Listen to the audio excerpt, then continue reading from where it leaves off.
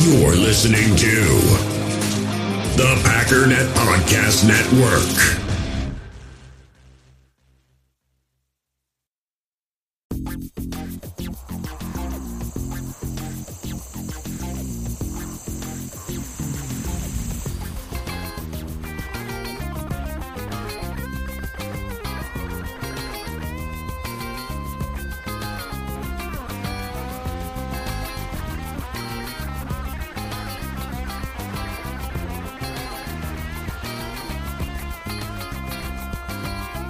You're listening to Cheese and Packers, a project powered by the Packernet Podcast Network.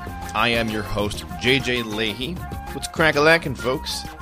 Got the London game announced this morning. October 9th, Giants at London. It's going to be fun.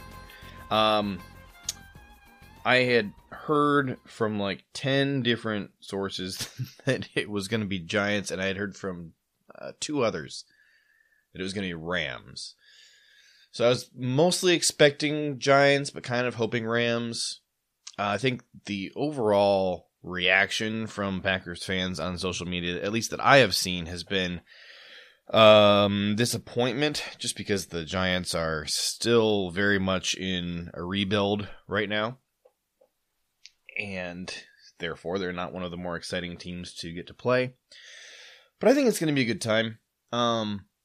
I have always thought of the Giants as kind of one of the really American, almost patriotic teams. Part of that obviously has to do with the colors in their logo and on their uniforms. You get the red, white, and blue. Similar to the Patriots. You know, and if you hate the idea of the Giants representing America, I mean, it could be the Cowboys, so there's that. Would you rather have it be the Giants or the Cowboys that people think of if they're going to think of one team to represent all of America? Anyways, I think it'll be fun. Yeah, they didn't draft a quarterback, so still got Danny Dimes over there. Giants did not pick up his fifth-year option, which, you know, to the surprise of no one. New York Giants draft. Who all did they get? Off the top of my head, I cannot think of a single player outside of the guys they got in the first round. Oh, might be helpful if I include the word draft when I search it. I'm just getting New York Giants in general. So they had obviously Thibodeau, and then who's the other guy they drafted? Charles Cross in the first round, I believe. Did they get Evan Neal or Charles Cross? No, I think it was Evan Neal. Here we go. BigBlueInteractive.com. Apparently this was the wrong link to click. 2022 draft preview quarterbacks. This isn't what I want. I don't want draft preview. We're going to go to New York Post because at least they are listening, everybody. Yeah, they did get Evan Neal. So Kayvon Thibodeau at 5, who I think you could make a pretty good argument that Kayvon Thibodeau was the better player over Aiden Hutchinson. Higher ceiling. Aiden, I think, just is a little bit more NFL ready right now. So, you know, I understood the Lions picking Aiden. That's who I would have taken probably if I were advising the Lions. But I think Kayvon's going to be a force in New York. Of course, they got Evan Neal to pair with, who's the other guy? Andrew Whitworth. Not Andrew Whitworth. Andrew Thomas? Is that his name? Andrew Thomas, yeah. That's going to be a pretty decent offensive tackle duo, at least in a year or two, once Evan Neal really gets comfortable in their scheme. I like those two picks. Then they got Wan'Dale Robinson. Now, Wan'Dale was not high on my list, but why am I going through the whole Giants draft? I'm going to hit Wan'Dale, and then we'll be done with this. But but Wan'Dale was not high on my list, but you know, Ryan had that cool stat about the 1,500 yards in the SEC, and I think Wan'Dale had like 1,334, somewhere around there. You know, and so it's like, all right, if you look at just wide receivers who have hit 1,000 yards in the SEC in the last like 10 years, It's basically all good players, and then you got Wandale, and then, so Ryan was saying, okay, let's see how Wandale does, and if he is, kind of flops, then we'll just up it to 1,500 as being the threshold. What would be hilarious would be if Wandale ends up being a stud, and then Jamison Williams flops because Jamison had over 1,500, and Wandale's the guy like, well, he's the kind of one of the only guys we're including here at like 1,300 yards who didn't get all the way to 15. Oh my gosh, that'd be funny if Jamison going to the Lions is the one guy who does kind of flop, who made it to 1,500 yards. Anyways, Giants are gonna be fun to play against. Okay, been quite a few days since the draft, so I'm not going to tear in super deep into all the draft prospects because I listen to the Packernet Podcast Network, same as you, and you've been hammered to death already by all these players. I don't think you're sick of it because it's a lot of fun. These are the new guys, but I do want to give you some information you haven't already heard.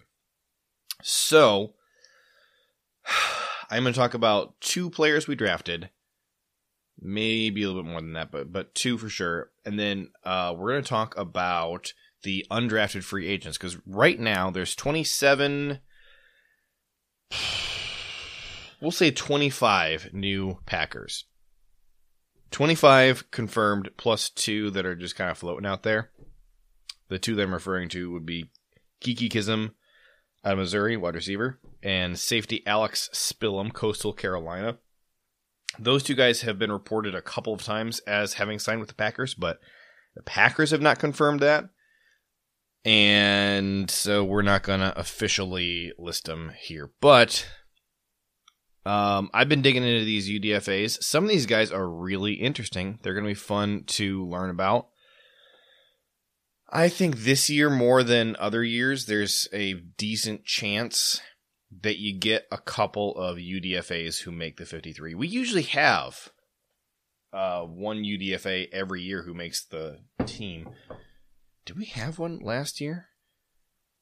I'm not sure we did last year. I know like 2 years ago it was iffy because the Packers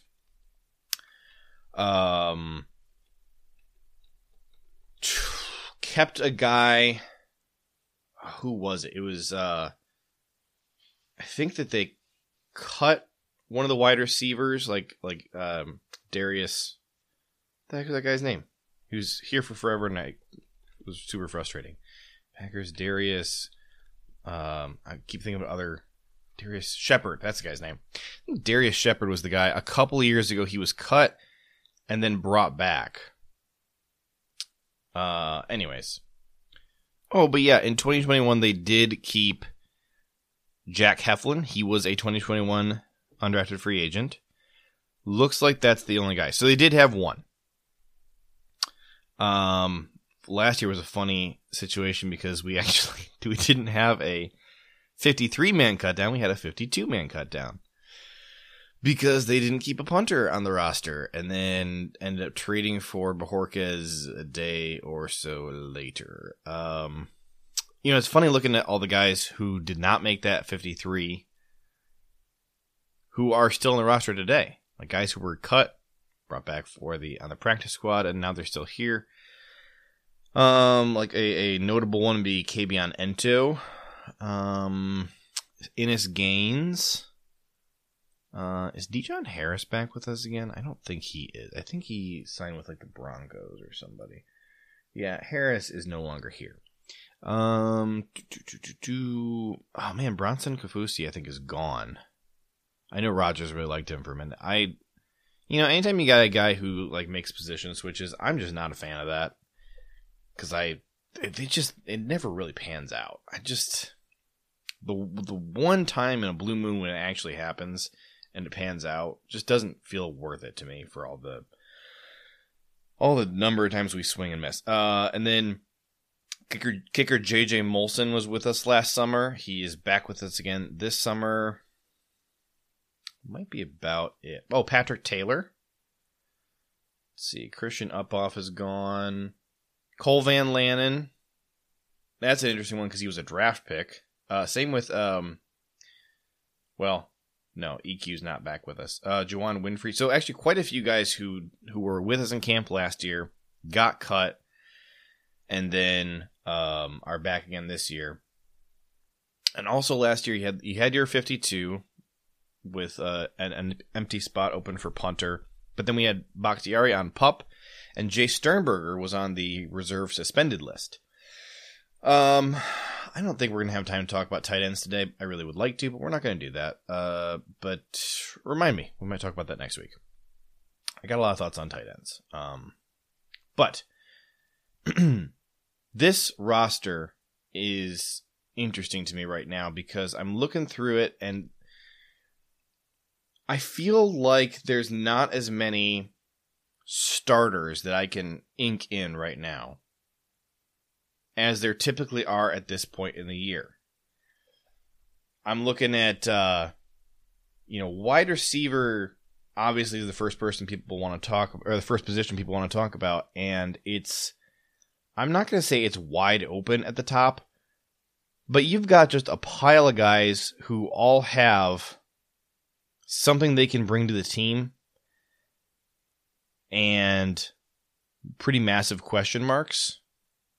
And then, who would you count on for sure, barring injury, to be a day one starter? Allen Lazard, for sure. I would say Randall Cobb. Outside of that, I'm not sure because the next guy on my depth chart is Sammy Watkins, but there is a non-zero chance that Sammy Watkins gets cut at some point over the summer. I don't think it's likely. I think he probably does make the team. But there are a lot of people out there who are already assuming that Sammy Watkins doesn't make the team, which is, I don't know if I think that's weird or not. I guess I get it. I think I'm just higher on Sammy Watkins than most people are. I think there's a lot of folks who think that Sammy Watkins is totally washed and is kind of just a break glass in case of emergency player. I don't think that's quite true, but I at least understand where they're coming from on that. Amari Rodgers probably is one of your, I would say he's probably hovering right around wide receiver 4. And then after that, I mean, it's just kind of a free-for-all. You got your top 4. Really, it's your top 2, and then you got 2 more in Sammy Watkins and Amari Rodgers who probably are there. And then after that, it's kind of just a free-for-all. You got Christian Watson, who I think probably is a contributor in year 1. But, my big knock on him as a draft prospect was his rawness. We should probably talk about Christian Watson here. He's one of the couple draft picks that I really wanted to talk about.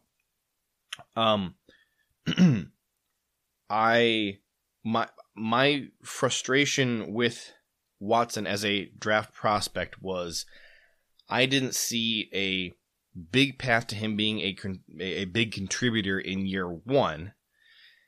And it felt to me like there was a consensus opinion that we really wanted to get a guy who could be a 2022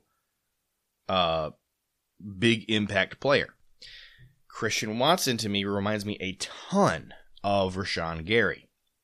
Just alien-like freak athlete, really hard worker, fiercely loyal. The only school that gave him an offer was NDSU. Then he gets offers to transfer to bigger, better programs, sticks with NDSU because of loyalty. That is an admirable trait in him. Sounds like he's a really high character guy, smart guy, kind of middling college production. Didn't put up the kind of numbers that you really would hope in college, similar to Rashawn Gary. And then just really raw and undeveloped. And you heard Goody and what's his name, John Eric Sullivan talking about that. They're getting questions about his route tree and his understanding of just how to play football. And they were not talking that up. They were acknowledging that we are there's a lot of work for him to do when he gets here. We're excited to get him in the building and work with him, and we think he has a super high ceiling and can become a fantastic player. And there was not really much talk of, yeah, we think there's a big role for him starting this year, and I agree with that. I was pretty vocally anti-Christian Watson as a draft prospect. That's done with. I had questions and concerns. Gutekunst clearly did not share those. He was trying to trade up into the first round. He was trying to trade with the Vikings for pick 32,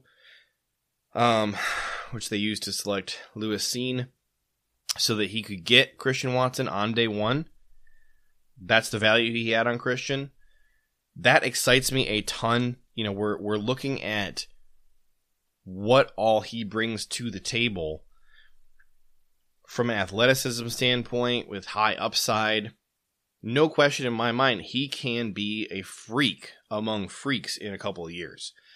I just think that, you know, you look at, and by the way, to any North Dakota State fans who are about to get upset with me here for what I'm about to say next, just chill for a second. I don't think that he got the greatest coaching at NDSU. And I said that, and somebody started to get upset with me on Twitter, and I said, look, listen, anybody who is going to try and make the case that NDSU put him in a position to succeed is out of their minds. Because the big excuse that is made for Christian Watson when you question his college production is, oh, well, NDSU just isn't a passing team. They're a running team. Okay, that's fine. We can blame the school. I'm fine with that. I'm fine with blaming the school and putting all our eggs in the basket of Christian Watson really is this good. And Brian Gutekunst seems to agree with that. I'm good with that. I'm excited about him. Let's do it. I'm going to be the biggest Christian Watson fan in the world. I think that's enough on Christian Watson. I'm geeked for him. I'm tempering my expectations for him in 2022. I think that there is certainly a role for him in stretching the field, stretching the defense out, which opens up stuff underneath for other guys. And then, you know, if the defense isn't biting on on Christian Watson streaking down the field, yes, please don't bite on him. Please doubt him. Because then he is deep down the field with nobody in sight, home free, heading for the end zone. Please do that. That would be my preference. But then if you do bite on him and you are a shading safety help over there, whatever, you're opening up a lot of space underneath for tight ends, for Lazard, for Amari Rogers. The other guy to talk about here, Romeo Doubs. How do you pronounce Doubs, by the way? I'm going with Doubs right now because every game I've ever seen him in, the announcers were calling him Doubs. And they're, so he went to Nevada. There's a Nevada reporter who has a tweet out from a while ago explaining that you pronounce his name as Doubs. I don't know. This is one of the few times where if you say Dobbs or Daubs, I'm not going to correct you because I really don't know. I'm going with Doubs because I see the most people putting corrections out there that say, no, it's Doubs. Call him whatever you want to for right now because I don't think we have an answer. A couple other players that we do have answers on, by the way. Kingsley and Nagbar. That's how you say his last name. I said it wrong all off season. I was calling him Enagbare. Out of the man's own mouth, it's Enagbar. You know, I just paused this and I scrubbed through all the videos that the Packers had put out there. And I'm really frustrated because they have videos saying Romeo's last name both ways. It's definitely not Daubs, as far as I can tell. It's either Dobbs or Dubs. Larry McCarron says Dobbs. A couple other people said Dubs. I think I'm getting my words all mixed up.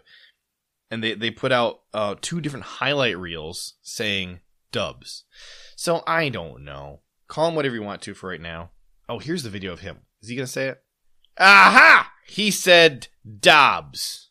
All right. We have our answer. This is my my ultimate authority. What comes out of the man's mouth? This is why I don't say Shamar John Charles, even though Packers.com says it. Even though the Packers media guide says that's how you say it. Dude does not say Shamar John Charles. When he opens his mouth, he says, this is Shamar Jean Charles. I'm just telling you, ultimate authority is how do they say their own name. Sorry, Packers.com. L for you. Okay, so it's Dobbs. All right, which is fine because that's how I've been saying it the past 2 days anyways, and I only just started saying Dubs literally right before I started recording because I was watching all these clips on the Packers website about them that were saying Dubs. So it's Dobbs. Whew. Wow, glad we got that covered. Who else did we have? Oh, Samori Toure. That's how you say that guy's name. Samori Toure. Saw Peter Bukowski was sad because his first name isn't pronounced Samurai. And as soon as he said that, it made me sad too. I was like, oh, I never read it like that in my head when I was looking at it. But now that I see that the letters could absolutely be Samurai, it makes me sad. No, it's Samori. Samori Toure. Okay, so going back to the roster, it's been a second because I've been watching all these videos. I think that Toure and Dobbs maybe have a shot at being bigger year one contributors than Christian Watson. Toure is significantly older. I think Dobbs is significantly more polished and refined than Watson. Obviously not talking about long-term potential, but Dobbs is certainly intriguing. This is a guy that I was... Honestly, all three of our wide receivers that we took were not super high on my list this year. And they all have some traits in common that I don't tend to like when I'm scouting wide receivers. Dobbs maybe less so than the other guys. I think that my scouting on Dobbs in particular was maybe not as thorough as it should have been. He was one of the last guys I looked at, and I was just kind of burned out on wide receivers, and so my scouting on him was a little bit lazier, and I had him kind of pegged more as just a vertical threat, and that's not the kind of wide receiver that I really like. But he's significantly more versatile and well-rounded than that. So I'm starting to get really excited about how polished he is and how much he might be able to contribute in year one. Just wouldn't surprise me. You know, they're going to get Christian Watson on the field. But he does have some drop struggles. His route tree, I think, is going to depend a lot on how quickly he can learn things this summer. We'll see. Some good vets in that room for him to learn from. I like Jason Vrabel, our wide receiver coach. I think that, you know, it's dependent on how quickly he can learn, how quickly he can master some of this stuff. But I think that there's a role for him on offense if he, you know, reaches up and takes it, and we'll see. Dobbs, I think, just maybe has a little bit of a head start on him just based on the way that these two guys played in college. One thing I liked about both guys is that they seem to both play their best football in some of the biggest moments in games. That was something I liked about tight end Jeremy Ruckert out of Ohio State as well, is that all of Ruckert's highlights were from the super big important games. Oh, you're playing Alabama in the national championship. Fantastic. I'm going to ball out and give you my biggest highlight plays right now when the game is on the line. That's the kind of stuff that I liked. And Christian Watson, Romeo Dobbs, both kind of fit that bill. Looking across the rest of the roster, tight end, I mean, you kind of know who your starters are. The question is just, are they going to make any additions? We'll talk about that at a later date. Not touching on offensive line just yet because we're going to spend a while on that on this podcast. I think across the rest of the board, D tackle is maybe an interesting one to talk about because Dean Lowry was a guy who I had pegged prior to the draft as being a prime extension candidate, or at the very least a restructure candidate. Now I'm wondering if he gets cut outright. I like Dean Lowry. I would like to keep him, but we do need some money. He's a chunk of change. This is one of the more stacked positions on our roster. Over the last 11 years, Packers have kept an average of 5.5 defensive tackles on the roster. Let's look at our top 5 right now. Kenny Clark, Dean Lowry, Jerron Reed, Devontae Wyatt, TJ Slayton. Well, those 5 guys clearly are going to be there, just based on talent.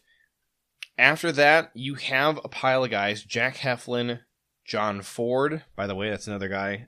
John Ford goes by John, not Jonathan. So I'm going to call him John Ford. 7th round pick this year. I think Jack Heflin and John Ford both have a decent shot at making the team. We have 2 UDFAs there in Akil Byers and the Hawaiian guy. I will pronounce his name when we do a deep dive on him because I don't want to pause this and go listen to it again. But I just think that you look at the guys there, you got 5 starters that you feel very confident in. Not 5 starters, 5 top guys there. You know, and I think that the Packers are likely to look at this and say, you can take Dean Lowry out of the mix there and have Kenny Clark and Jerron Reed as your starters, at least for the first half of the year. And then you got Devontae Wyatt and TJ Slayton backing them up. We like what we have in Jack Heflin and John Ford. We can afford to move on from Dean Lowry and save what is not a small amount of money. A couple weeks ago, I would not have thought that there was any chance they were going to move on from him. Not any significant chance. Now I think it's maybe more likely they move on than keep him. Outside linebacker, not really any question there who they're going to keep. They typically keep 5 guys. Once in a while they keep 4. They have 4 top guys, and then they have 1, 2, 3 guys that they really like in the mix for that 5th spot. I'm talking about Randy Ramsey, Tipigalea, and Ladarius Hamilton. We know they like all 3. As of today, my money is on Randy Ramsey winning that outside linebacker number 5 job. But Rashawn, Preston, Garvin, and Kingsley Enagbar. By the way, it's official. Kingsley goes by JJ. So, you know, I think by law he has to be my favorite player now. Gonna have to buy a jersey. Just saying. And he wears 55, which, you know, it'll be cool to finally have a good player who wears 55. I don't think that we've ever had nobody's coming to mind in Packers history who's worn 55, who's like this, you know, stud player. I mean, he could be the best 55 we've ever had. Wouldn't that be cool? Inside linebacker, Devondre Campbell, Quay Walker, first name Jaquavion, goes by Quay. I think that's kind of cool. Chris Barnes, Ty Summers, that's 4. I wouldn't be surprised if they only keep 4.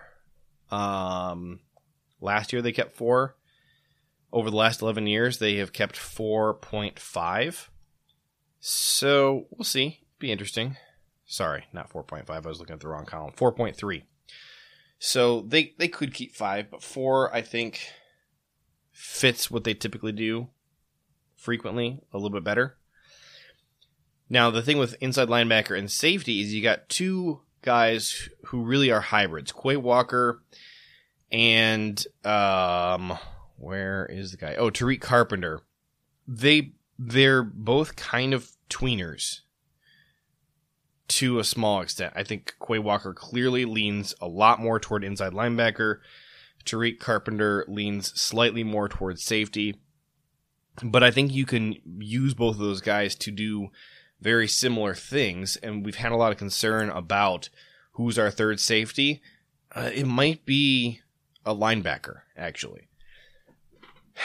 Who's your backup safety if Amos or Savage get hurt? That is a bigger, more important question. Or I should say more serious question. But in terms of who is taking those snaps that last year we're going to a third safety, I think that's a linebacker this year. I really do. Cornerback is pretty set. for your 4 starters, Jair, Stokes, Rasul, and Shamar Jean-Charles, but they keep 6 like basically every single year. And I'm not sure who your bottom 2 guys are. We have Kebion Ento on the roster. They brought in Keyshawn Nixon from the Raiders. I think he's going to be a special teamer. But he really could carve out a role for himself as a slot corner. That's a spot where he has really excelled. Been a pretty bad boundary corner, but as a slot, he's really, really quite good. And then Keandre Thomas, who I know nothing about. I just have his name on the list. He's a guy I don't even remember when we picked him up. I think we picked him up like in January or something. I don't remember this guy at all. We signed UDFA Raleigh Texada. See what I mean? You got to pull 2 names from Kebion Ento, Keyshawn Nixon, Keandre Thomas, and Raleigh Texada. I think Keyshawn Nixon is one of those 2, and I have no clue who the other guy is. So that's an interesting spot. So let's turn our attention to offensive line, because that dovetails really nicely with all the undrafted free agency I wanted to talk about. We got to do an ad break right here, but I'll be right back, and we're going to talk about some of these UDFA offensive linemen, kind of dig into who they are and what roles they fill, and that'll kind of help us flesh out our depth chart at offensive line. Okay, so here are the UDFA offensive linemen we picked up. We got 4 guys: Jameer Johnson, Cole Schneider, George Moore, and Caleb Jones. 2 of these guys jumped out at me right away. Super interesting dudes. Let's talk first about... grab the wrong page. We'll talk about Caleb Jones first. So, Caleb Jones, offensive tackle, Indiana. This is by far the biggest football player on this team.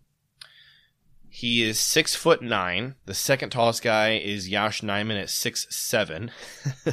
And then he weighs 370 pounds. That is a whopping 40 pounds heavier than TJ Slayton, our previous heaviest guy on the team. You look at some pictures of Caleb Jones. This guy is he's a monster. Honestly, terrifying to look at him sometimes, because he's also like, he kind of mean mugs you all the time. And I'm not saying he's got Samuel Jackson's face, but he looks like he's Samuel Jackson's son. It's like just a real similar facial features, but with long dreadlocks. And then like, this is all on the biggest human body you've ever seen in your life. I really just want him to make the team, honestly. Guy is a freak. Let's talk about a little bit about... So obviously at that size, he projects as a tackle, not a guard. He played... 12 games in 2021, 698 snaps at right tackle. Let's see, how many at left tackle? Where's my left tackle counter? Nope, that's center. Left tackle, he only played 96 snaps, so 7 times as many at right tackle as at left tackle. So obviously what you're looking at here is your next Yosh Nijman. A guy who can maybe stick around for a couple years and hopefully develop his skill set to maybe take advantage of some of the freak body he has. He wasn't a particularly good blocker. His overall grade, well, let's see, his pass blocking grade was a 55.6. That's definitely subpar. He's a better run blocker, 65.3. Still not what you really love to see. Unfortunately, so he played 12 games in 2021. He gave up 7 sacks. Allowed 32 pressures, 5 hits, 20 hurries. to me, he's just not that talented. He's got this massive frame. He's not really getting pushed around, but guys are just kind of running around him. Looking at what some of the scouting reports have to say about Mr. Caleb Jones. So he actually was, after the 2019 season, he was being tossed around as a draft name, probably just because of the size. Indiana did make it to the Gator Bowl that year. He was 6'8" at the time, so he's since put on an inch, which is kind of crazy. But then in 2021, and his 2020 season wasn't bad either, but 2021 he was criticized for really inconsistent play, which I think is maybe a generous way to put it. Actually, the Hoosiers, all 5 of the Hoosiers offensive linemen struggled a lot in 2021. So it wasn't just a him thing, it was the whole offensive line. So, maybe there's something to look at there in, maybe the offense just really wasn't clicking. Maybe the guys weren't on the same page with the coaching. They weren't, a cohesive unit. I will just say, I guess I view that as kind of positive, that his one really disappointing year was a year when all 5 offensive linemen were really struggling. But yeah, Caleb Jones, I think you can't not get excited about the raw physical tool set that he brings to the table. Kind of hope he sticks around. To me, if he's a hard worker and you like his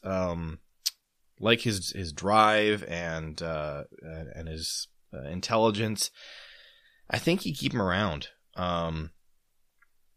Solid knee bend, this says. A couple people have described him as really nasty as a blocker.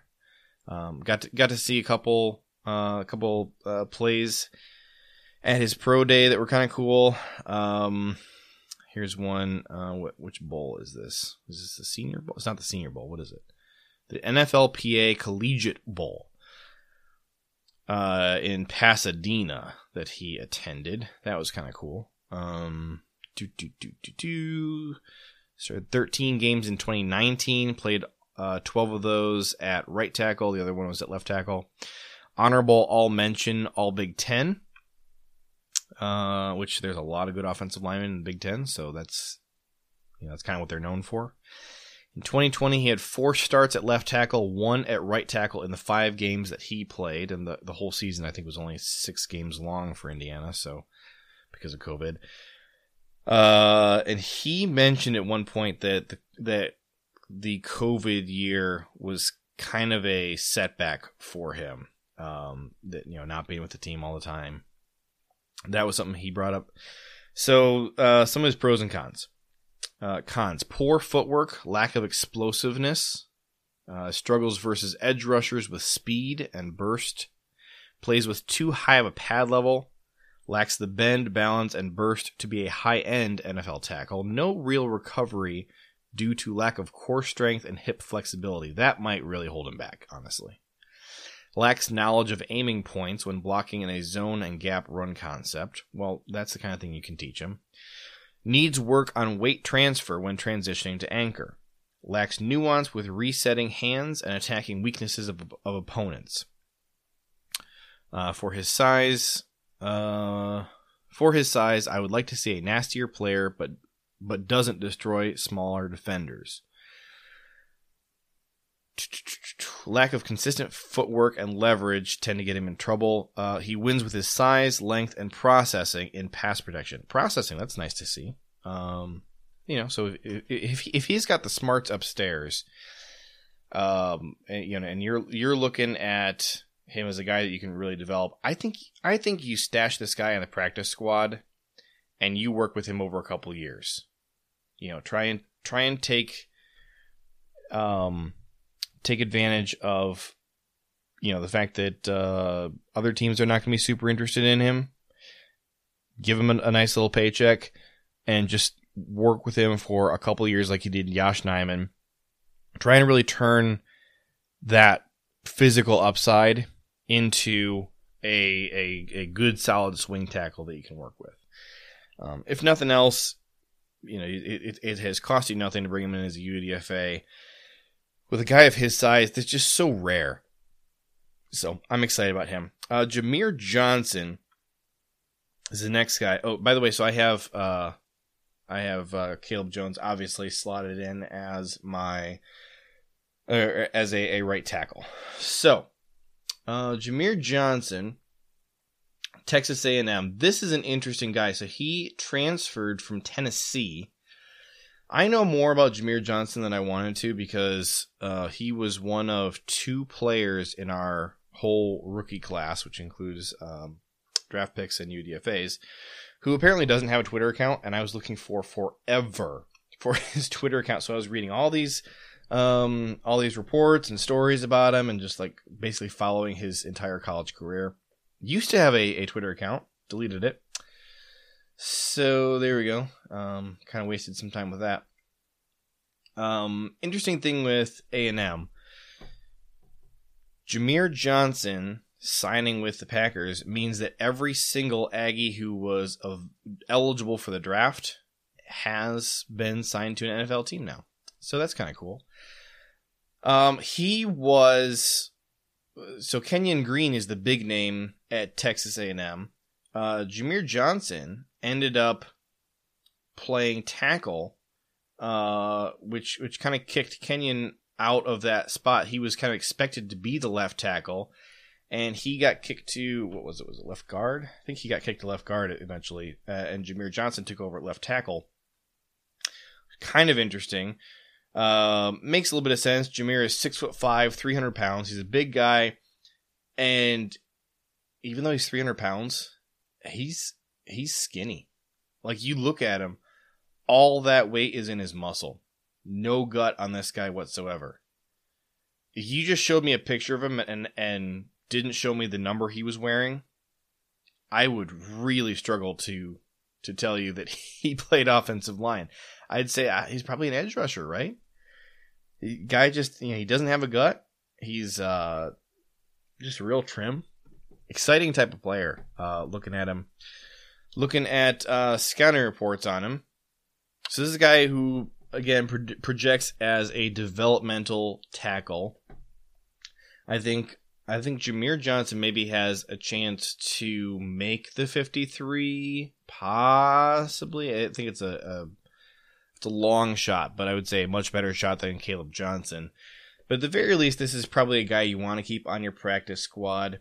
In a lot of ways, they're kind of some opposite things between Jameer and Caleb Johnson, because Jameer is kind of smaller. I think that he's a guy you want him to pack on a little bit of weight because he does get pushed around a little bit.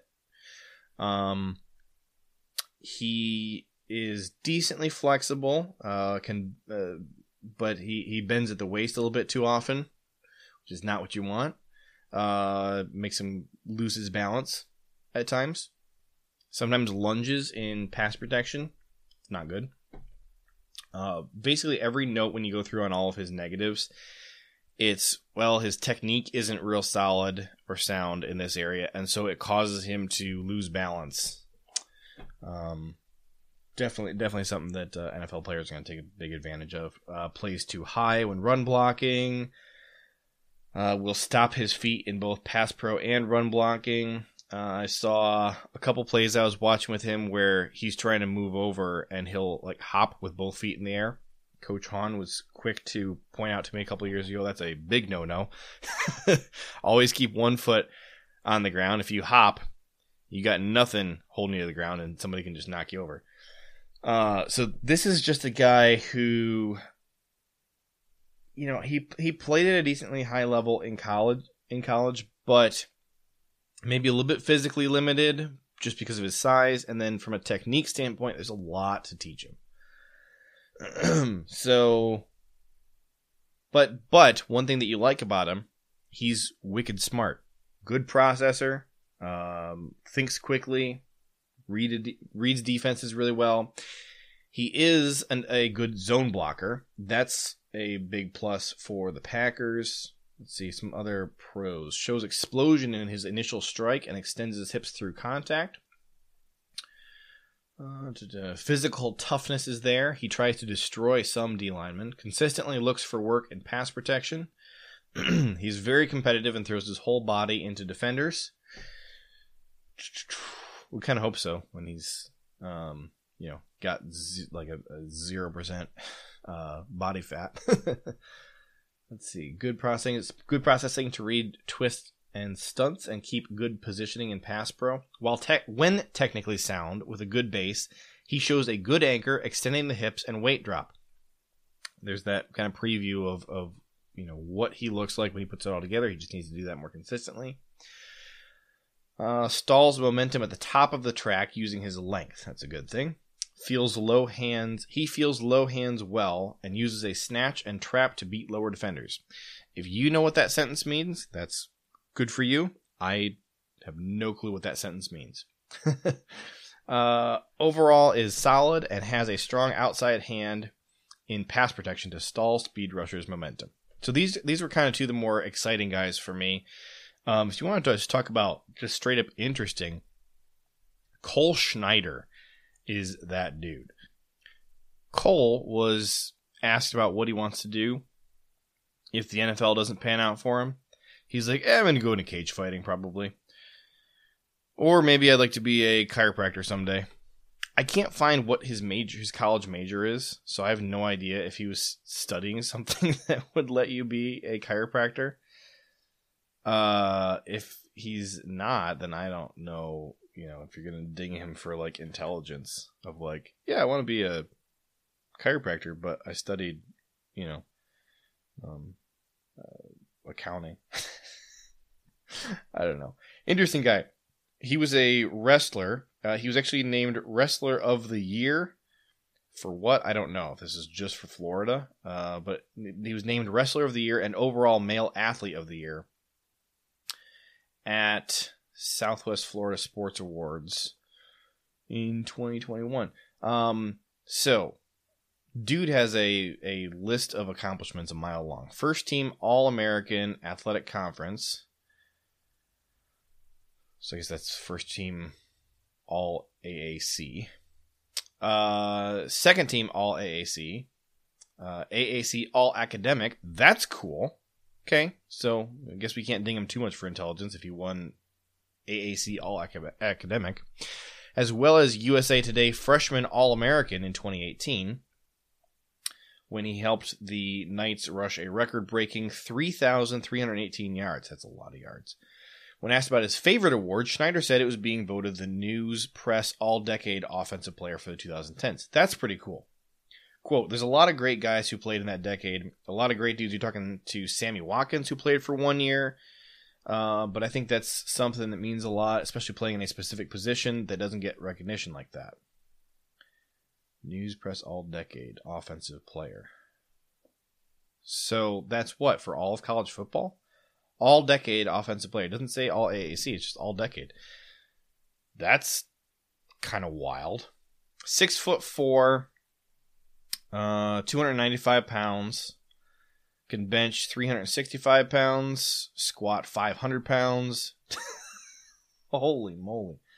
Is this in high school or college? This has to be high school. Has to be. I don't know. As a high school senior, Schneider was ranked as a 2-star recruit. He was the number 123 offensive guard in the country, according to ESPN. 2-time heavyweight state wrestling champion for Riverdale.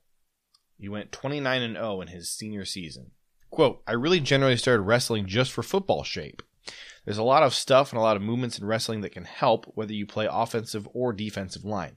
The big thing is the mentality. Having a strong mentality and being able to count on just yourself in any given situation. I had a great coach, blah, blah, blah, blah. I'm thanking a bunch of different coaches, multiple coaches. Don't care about that. Let's see. Prior to his commitment to UCF went 0-12 in 2015. I thought his freshman year was 2018. Why do we care about 2015? Maybe this is just talking about why he decided to go to UCF. Oh no! So his first year was 2017 because they were undefeated and they beat Auburn in the Peach Bowl 34-27. That's not a small accomplishment. Oh, well, why are they telling us this? He didn't even play that season. He redshirted. Despite not playing that season, being on the offensive scout team was something he credits for his success. Okay, well, we don't care about that. He's got a brand. It's called 6'5", which, is that the number he wore? I know that's his height. Looks like that was not his number. I think it was only his height. Interesting. At some point, he must have worn 6'5". I have a picture of him wearing 44. I bet he wore... Yeah, okay. Okay, so he eventually wore 65. So he's got this brand called 6'5". If you know the rapper 6ix9ine, it's like 6'5" is spelled out like that. So 6'5", he sells hoodies, shirts, beanies, hats. His designs are based on some of the well-known colorful hairstyles that he started to semi-permanently dye anytime he got a haircut. Yeah, I did notice this. In every picture of him, he's got a different color of hair. Looks like he wore blue for kind of a long time, but I've seen this guy in like 4 different hair colors. You'd expect him to have like long hair. No, he's got a buzz. Here's one where he's wearing a faux hawk. Kind of interesting. Interesting dude for sure. Schneider accepted an invite to play in the Hula Bowl college all-star game at the Knights Stadium, which is called the Bounce House. That's a cool nickname for a stadium, the Bounce House. At the time that this article was written, that game had not been played yet. Let's see. All right. Here's some thoughts from his coach. He can play any of the inside positions, whether it be right guard, left guard, or center.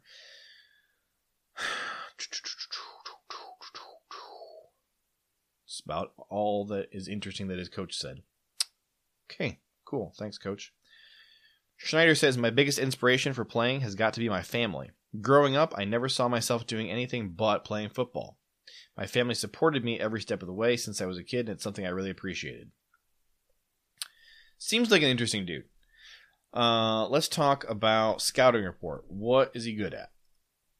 So his overall grade in 2021 was 67.9, had an 80.5 pass blocking grade. You like to see that. 62.5 run blocking grade, allowed 0 sacks, 3 pressures, 1 hit, 2 hurries. Nothing to sneeze at there. Played 13 games. Had 428 pass blocking attempts. He was penalized 3 times in 2021. That's got to get cleaned up. Looks like they were really pretty evenly split their pass and run snaps. 0 snaps at tackle. Either tackle did not play at right guard at all in 2021. Doesn't mean he can't do it. Maybe they just had a guy who was there all the time anyways. But then he was kind of bouncing between left guard and center. Played 700 snaps at left guard.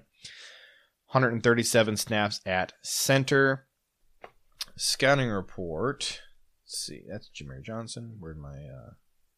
Oh, I forgot. Hang on. Let's jump back to Jameer Johnson for a second. I didn't say where he was going to play. So Jameer, that's Jameer Smith. Here's Jameer Johnson.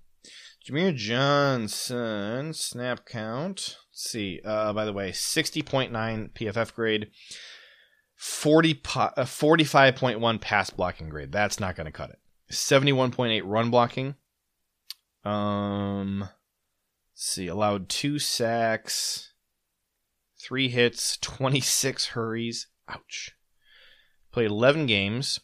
2 declined penalties, and then 10 penalties. So total, 12 penalties on this guy, and 10 of them were accepted. That's why we should have really covered this guy, or covered these stats back when we were talking about him.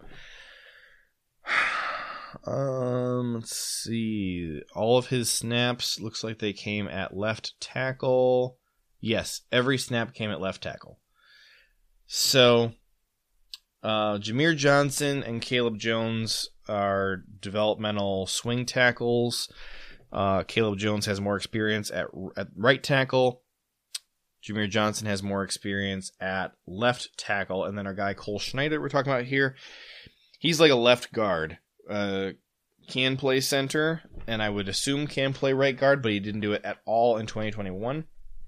So, jumping back to his scouting report, and I think we're going to wrap it up and get out of here because it's getting late.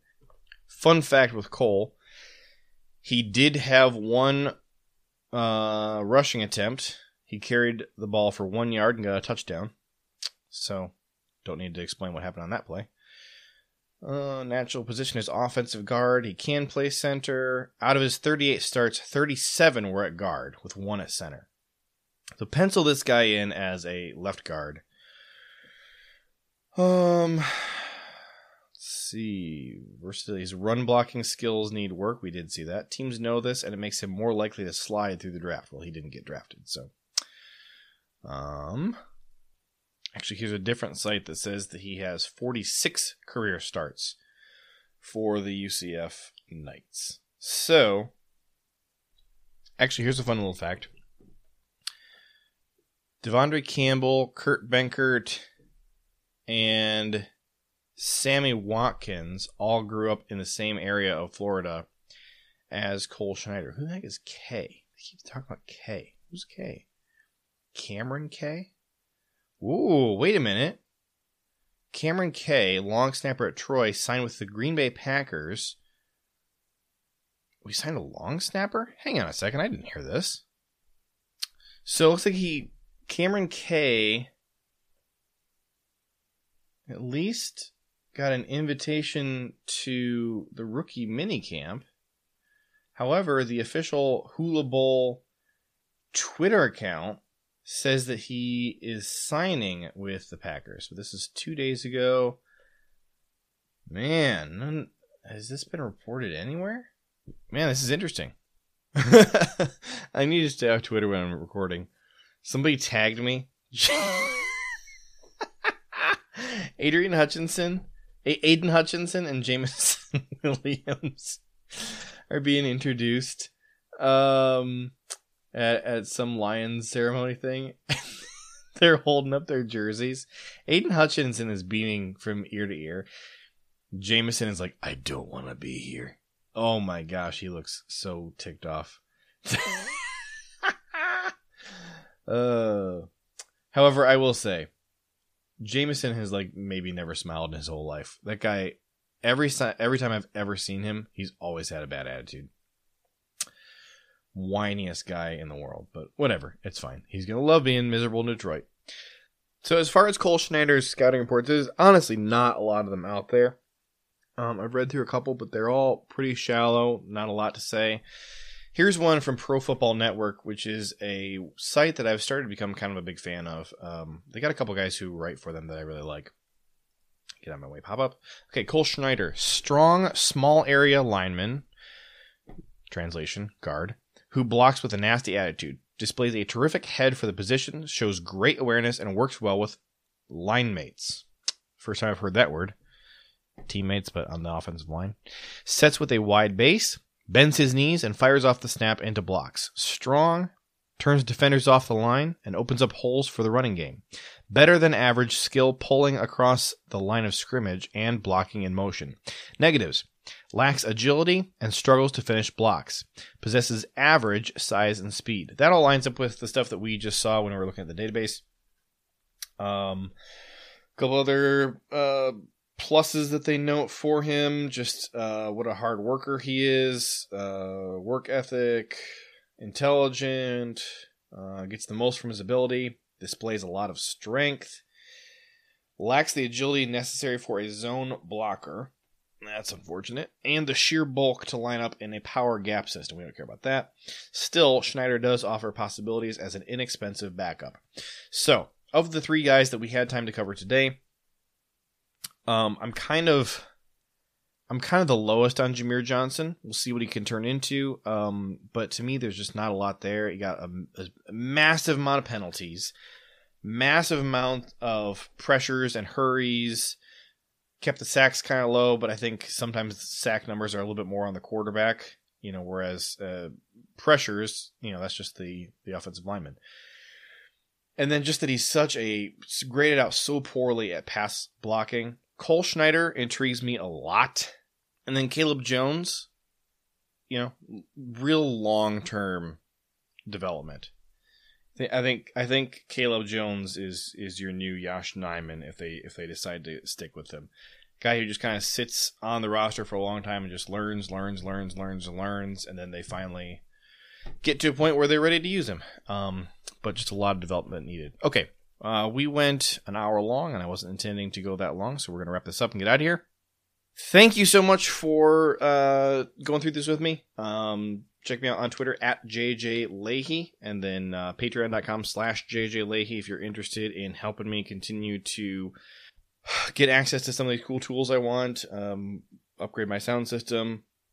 One thing that I'm not taking donations for because just schedule-wise it wouldn't work, but I would really like to do is go to this London game. Man, that'd be cool. It's not going to work because we're going to have a newborn like right before the season begins. So that kind of stinks. But I would really like to make it to a Germany or London game at some point. Would just be a blast. By the way, our bye week this year looks like it's going to be week 6. So kind of an early bye week, but you know what? When your bye week is, it doesn't matter. It's when do you need it that year. It's all about getting healthy, man.